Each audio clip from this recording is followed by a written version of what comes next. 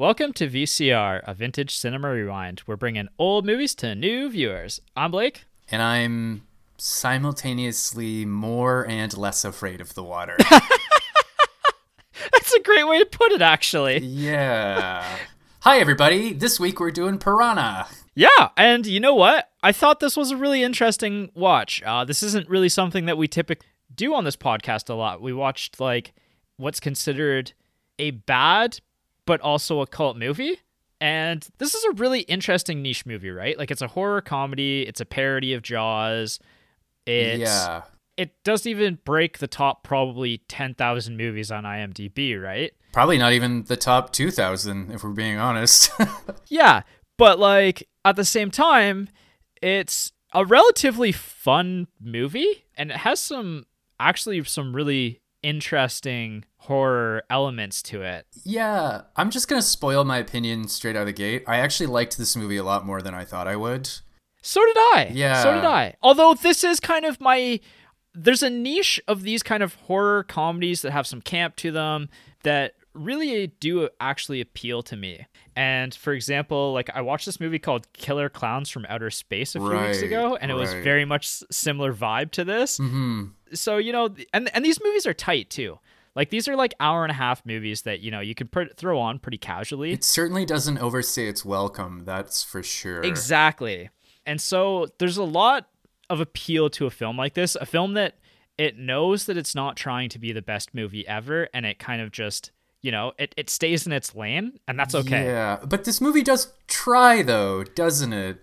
Watching this movie, I was kind of so what's funny is that you texted me. You were supposed to record with Jason, and then he had a other commitment, so you texted me. You said, "Can you do Piranha?" And I went, "Yeah, sure." And then you texted me almost like a disclaimer. This is a horror comedy, so I don't know if this is from Aguirre. You don't trust me anymore, but you were like, "This is a comedy, okay? Expect some bad dialogue." And I went, "Okay." And then I watched it, and I was like, the dialogue isn't actually that bad. It's kind of charming in parts. Yeah, no, I completely agree with you. So that said, this is the primer episode. We're not going to talk too many spoilers during this episode. And I think where we'll start off with is probably the plot. Okay.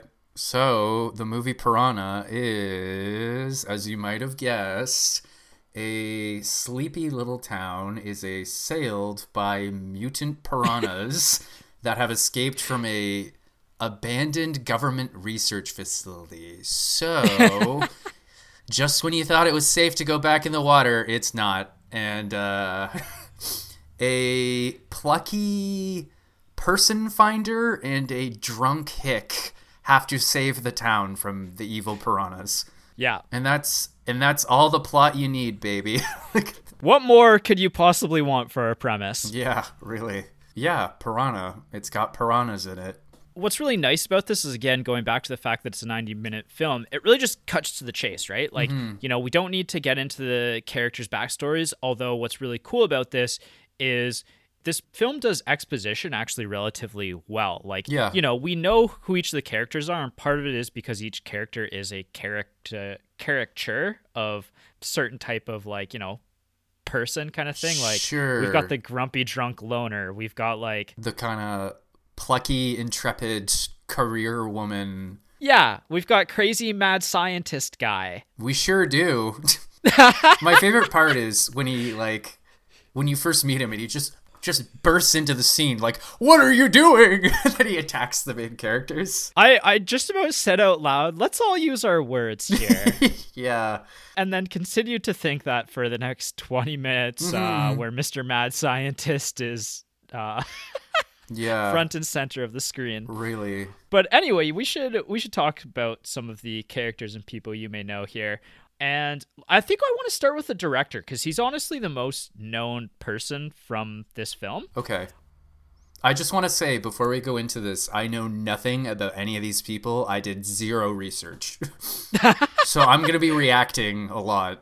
You know what? There is a connection to a film that you picked earlier last year on this film. In this film. Ooh, I'm intrigued. So we do have a connection. So Joe Dante, the director of this film. Okay, I've heard the name. Yeah, he's kind of he's got a bit of a cult following, honestly. Like, he's kind of a relatively interesting director from the 70s, 80s, and mostly 90s was his prime period of film. Mm-hmm. He directed the movies Gremlins, both Gremlins 1 and Gremlins 2. Okay. Have you seen either of the Gremlins? No, I haven't actually. Oh, those movies would be really up your alley, I think. I feel like some of our viewers at home have like a jar entitled movies Michael hasn't seen, and they've all just added a handful of change to it. True. Yeah. And you know what? An even smaller jar that says movies that Michael hasn't seen that Michael would probably like as well. Yeah, that's a small one. This one's almost like a dry run of a movie like Gremlins, in the sense that Gremlins is a horror comedy, and it's just like perfected. Like, Okay. it's like comparison Michael Mann's Thief to Heat. Like, Okay. Thief is the dry run, Heat is the real deal. I would say Gremlins is obviously, in my opinion, the better of the two movies, and Gremlins is something that I have seen multiple times, and does have that large cult following with it. But he's also known for the films Inner Space, a movie that we've already talked about on this podcast, actually, Small Soldiers. Oh, yeah. So very recently, actually, too, when we did The Dirty I guess Dozen. we're on a Joe Dante kick. Yeah, you know what? We might have to do Small Soldiers at some point because it's come up twice now this year. Yeah. See, that's one of those movies I saw when I was a kid and I remember nothing about. So That's funny because I do remember elements of that movie. I don't think it was a good movie, but I enjoyed it as a child. this is becoming a podcast where we talk about interesting but mediocre movies. Yeah, exactly. He also did the film Inner Space, which is an interesting sounding sci-fi comedy that I've never seen before, Okay. as well as The Burbs, which stars Tom Hanks. Interesting. Yeah. Oh, and the other thing I was going to mention too is he contributed to the Twilight Zone movie. Oh. And it was because of this film that he actually got to contribute to that, because Steven Spielberg liked this movie so much as a parody of Jaws that, he kind of got to be a part of the Steven Spielberg circle. Yeah, and that is the one thing I learned about this movie after the fact, is that Steven Spielberg actually liked it. I guess Steven Spielberg's kind of a good sport about things, Yeah. Kind of a cool exactly. guy. Well, without Steven Spielberg, we might not have had this film in a roundabout way, but that's a story for Next probably week. another time. Yeah. And by another time, you mean the next episode. Yeah, exactly. Talking about characters and people you may know, like I said, there's not necessarily a lot of modern day actors in this film. It's a low budget B horror comedy film. I will say before we get into it, the actors are actually pretty good. Yeah, they're not bad. I agree with you. Even some of the hammier ones, I'm like, okay, like I believe it. Every actor went for it in this movie. Yeah. Like, nobody phoned it in. No, definitely not. And you could tell everybody was having a lot of fun on this one. Especially for sure. the two leads, right? They actually had pretty decent chemistry. I would agree with you, actually. I had a lot of fun with both of them. Mm-hmm. So there are two leads here. Is Paul Grogan, the stereotypical grumpy alcoholic loner, living way up in the mountains by himself without any sort of form of communication to the outside world. Like, the guy doesn't even own a car. No. But he does own a raft. A, like, Tom Sawyer kind of, like, down the river raft. That is one of the moments in the movie where you're kind of just like, it's so contrived that you're almost just like, okay, like, whatever. That's exactly it. Yeah. That is it in a nutshell. I literally wrote that down. I was like, there it is. There's like the most contrived part of this movie. Yeah, like... really. It's also a sign of why this movie wouldn't work in like 2023, because you could just FaceTime somebody. I guess 40 years ago, though, sometimes you just had to take a raft down the river. Yeah, that's something that I'm really interested in talking about when we get to like who this movie is for, because I have a lot of thoughts on that as well. Mm-hmm. So that is played by Bradford Dillman. I don't really have a lot to talk about with his like modern day films, because there isn't really a lot there from the modern day that you're gonna know. Yeah. The other main actor or main character is Maggie McGowan. She's kind of playing like a private investigator looking for the teenagers who disappear in the opening scenes. Yeah, what is her actual job? Like a searcher or something? I forget what she calls herself. It's a skip tracer. A skip tracer, yeah. In terms of character type, she almost kind of reminded me of like a Gal Friday kind of like plucky, intrepid reporter. Right. From like an old 40s comedy, but she's a person finder. Yeah, and you know what? I actually liked her in that role as well, because it's not necessarily a role that you would expect a female to have in like a movies, right? As a private investigator. No. So like we'll just for the viewers at home, basically like she's this very plucky, upbeat kind of career woman who is pretty in over her head, but she's just trying her best the whole movie. Yeah. Yeah. Very much agreed. I actually liked her a lot. She was a lot of fun. Yeah, so did I. So did I. Played by Heather Menzies, who actually is a relatively famous actor. She played Louisa Von Trapp in The Sound of Music. Oh shit. Yeah, so I mean, more of a childhood actor, I guess, at that point, but still, like, that's a relatively large role, like a pretty iconic movie. I think everybody's seen it. I don't know if everybody likes it. We've all seen it though. Probably in that camp. We've all seen it. That's for sure. So she went from The Sound of Music to this. I'm not sure if that's an upgrade or a downgrade, but Well, you know, childhood acting, it's a little hit or miss, right? sure. But anyway, who else do we have? We have the mad scientist, Dr. Robert Hoke, who is deep involved in the Piranha conspiracy. Wow. They're turning the piranhas gay, Michael. He was a good actor, but I think maybe he knew the movie he was in more than anyone else. Like he was just like, yeah, like there's one scene in particular that we'll talk about in next week's episode where I was just like, okay, like I guess this is happening. But yeah. no, he was, yeah, I feel like he was maybe more in on the joke than everyone else. Right. Yeah, I agree. And so those are kind of our main setup of characters. There's a few other characters that I do want to mention, and also just because they're so like such character. Yeah. I think I know who How do you're you gonna bring say up it? next. I don't know if you do. Dr. Mengers, the other mad scientist, the connection to Dr. Hoke. Okay, no, actually, that wasn't what I was gonna say.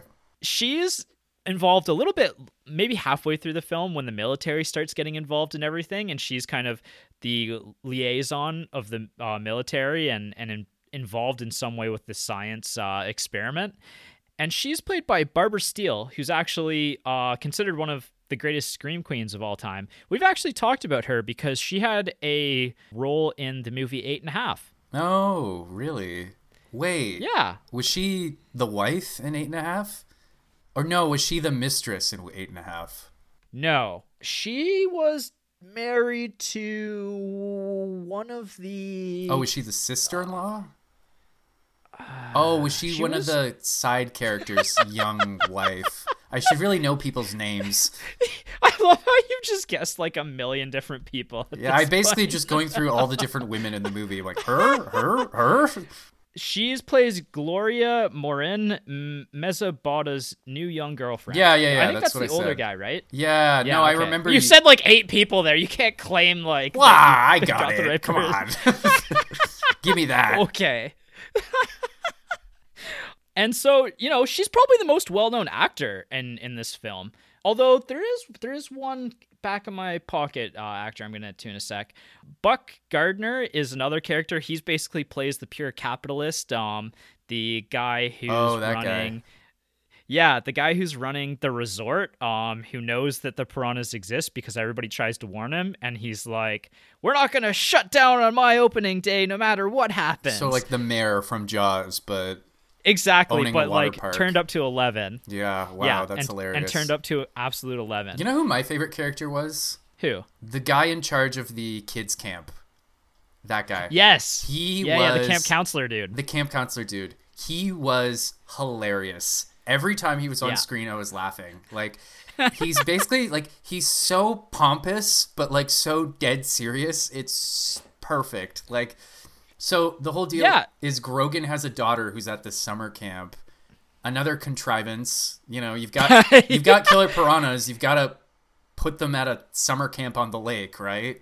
His estranged daughter, like who's living with his ex, who he's put in summer camp, and he has absolutely zero way of contacting or getting to her at any point. So the tension is she's scared of the water. But in order to get your water badge, you have to swim. So the first scene with this guy, he's like, intestinal fortitude, Grogan. Do you know what that means? And she's like, guts. And he's like, yes, guts. Like, or there's another scene where Grogan gets a hold of him, and it's the middle of the night, and he's woken up from a dead sleep. And he's like, oh, yes, Grogan, I remember you. You were drunk last time we talked. He's like, fly straight and narrow, Grogan. And then he just hangs up.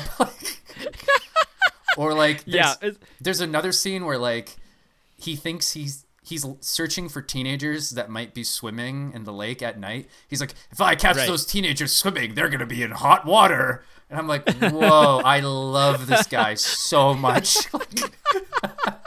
Everything about him is priceless. Yeah. And we should talk about, like, you know, you mentioned that the contrivance of the fact that Paul Grogan's daughter is one of the kids at the summer camp kind of thing. Yeah. The summer camp plays a pretty large role because it's the main driving force of Paul. Like, it's downriver from where the evil piranhas. Yeah. Yeah.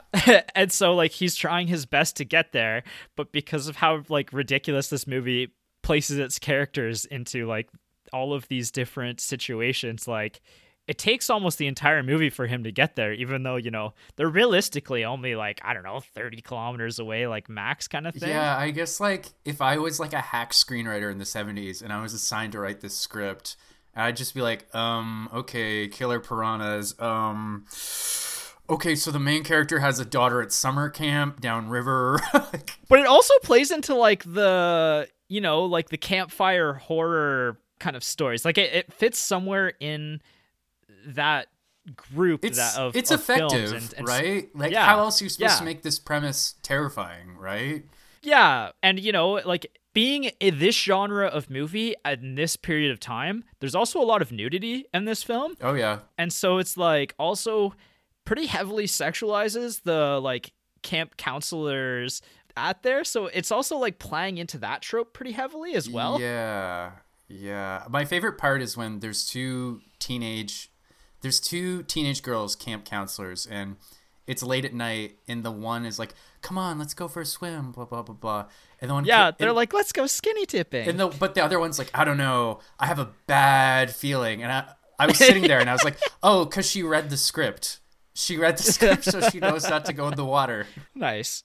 There is actually, so this is where probably the most famous person, other than Barbara Steele, is Laura Dickinson, the blonde camp counselor. She's played by Melody Thomas Scott, who's a regular on the long-standing series, The Young and the Restless.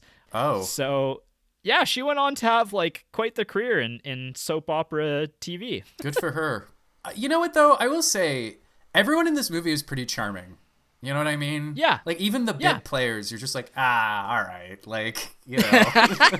You're not wrong. You're really not. Like, this is a movie that it's pretty fun. Like, it's a pretty enjoyable film. Like, it's not a good movie, but it's a lot of fun. I wouldn't say it's a bad movie either, you know? Like, it just kind of swings for the fences. Yeah. I mean, what I'll say is that, like, you know, this plot has some pretty deep holes into it, like mile-wide holes in it. It's extraordinarily contrived, like, yeah. And it's so funny because this movie fits into this very niche spot of, like, you being you, and I know that you're a person who cares about plot and characters. Yeah. And yet this is a film that just so completely disregards, like, you know, well-built plot and characters. You know what, though? I don't know that I fully agree on the character front, at least. Because, like, there is a scene early on where Grogan talks about how he's estranged from his wife and his daughter, and he's living on unemployment and stuff. And then, what's her name, Maggie, kind of comes on to him. And I was kind of like, oh, like, I almost feel like this movie does, in a weird way, respect some of its characters. Yeah. Like, maybe they're not super deep, but they're at least consistent. They're at least charming, right? Yes. Like, there's that exchange early in the movie when, like, she gets him to drive her up the mountain, and she's like, you think I'm wasting my time, don't you? He's like, no, I think you're wasting my time. And I was like, that's funny. Like, it's a little cheesy, but it's funny. Like, I'm on board. Yeah, no, I very much agree. So who is this movie for? I think that if you like that perfect blend of horror and comedy, especially like camp comedy, literal like at parts camp literally. comedy. This is a movie that I think a lot of people are going to have fun with. Yeah. Here's the thing as well, like I said before, it's a relatively tight film. It's 90 minutes long. It's paced relatively well. Like you said, it doesn't overstay its welcome. And it's kind of an interesting contrast to Jaws in the sense that, like, Jaws is Scary. this movie. Well, Jaws has this good tension buildup, right? Like, it's build, release, build, release, build, release. Whereas this film, I think the biggest releases of tension, the biggest horror elements to me are in like the last kind of acts of the film. Sure. Where things like really explode everywhere. Right. But even then, it's not exactly a scary movie, is it? I thought the last couple of acts, like, it does it really well. And, you know, we don't get to see a lot of like daylight horror. That's true. Yeah. And so I can really appreciate when a film can kind of get out of the norm of, like, you know, the dark, like what's like on the other side of the room in the shadows kind of thing. Like this film is like, some of the best scenes of horror in this film are in broad daylight, middle of the day. I guess most of this movie is in broad daylight, middle of the day, right? Yeah, exactly. Except for the opening, I guess, but yeah, but we don't need to talk about I can't wait to talk about, I can't wait to dissect the opening of this film. Okay. In our spoiler-full discussion. So next week, if you want to see me and Blake talk about a really bewildering horror movie, you know where to find us. Yeah. Like, it's a cult classic, so, you know, if you like those small cult classic films, this is going to slot really easily into your watch list. Because it's like a man versus nature horror film, and like specifically like man versus beast kind of thing, you know, like if you're a fan of the modern day films, like Sharknado was one that immediately came to mind. Yeah. Cocaine Bear, like, is probably the most relevant film right now that it came. I think in 40 40 years, some dudes are going to be doing a podcast talking about Cocaine Bear. Yeah, I haven't watched it yet. I haven't heard great things about it. I don't know that the comedy is quite on up to point? par with, like, no. Yeah, with this film. The other one that came to mind was Crawl, which I think is just more pure horror. But I've heard good things about Crawl, and I haven't watched it yet. Oh, okay. Yeah, I think Quentin Tarantino really liked that one, so it's one that's on my list to check out at some point. Okay, cool. But what I'll say about this film is that you have to watch this film in the frame of mind of the period that it takes place in the 70s, because this film does not work in a modern day. No, not even a little. This movie would have been done about 10 minutes in after Paul Grogan whips out his cell phone and calls the police. Or goes on Facebook and posts about it. Yeah, exactly. Like, this film just puts these characters in such remote settings and just keeps them, like, as far away from civilization as possible for as long as possible, basically, and lets the piranhas wreak havoc. And it just constantly is, like, slowing our main characters down, them to a crawl. Yeah, and I have to say, like, the tension does almost kind of work when you just see everything trying to stop them, right? It does. You do kind of almost feel for these guys. You're like, fuck. Yeah, exactly. So, like, a lot of that, you have to put yourself in that kind of frame of mind of this film takes place like 50 years ago. But in that setting, like, it does work relatively well. That's fair. I agree with that. So anyways, yeah, I mean, I honestly think this movie is kind of worth your time if you're in the mood for a laugh. Yeah, like, and if you're interested in, like, some good, well thought out horror elements, like, I thought some of the ideas and some of the settings, like, I'm a big Stephen King horror novel reader, and so, you know, I can always appreciate when creative geniuses can, like, really write characters into some really interesting, unique settings. And I thought this movie did that really well. You know, sometimes they were very contrived, but, you know, beyond that thought, I was having a lot of fun with what was going on screen. And this movie is fun. Like, you know, it is a fun time. It might not be anything else, but it's fun. I very much agree. And I think I'll come back to this one at some point in time as well, because I had so much fun with that. We'll see. Maybe in 5 years, if we're still doing this podcast, we can come back to it. Yeah, we'll do the re-piranha. Yeah, the re-piranha. Okay. Well, on that weird, why don't we end it on that incredibly lame joke? Well, we've got a couple other quick things to mention. So, like, when to watch. For me, this is a great night, Friday night, like late night horror film. You know, it's the stakes are both high and relatively contained at the same time. Yeah, contained is a good word for it. Like, the implications of the film are somewhat interesting, and I'm really actually interested in talking about the implications of the film in the spoiler full discussion. But Okay. for the bulk of the movie, you know, we're talking about the stakes of like a small camp and like, you know, individuals kind of thing rather than the state of the world or something like that, you know? I would agree that it's a Friday night watch. Yeah, I like this one a lot in that time period. Where to watch right now, streaming on Tubi with ads. That's where I watched it. You can also check it out if you have Shudder, the horror. Oh, Yeah, there's a horror streaming platform. heard of it.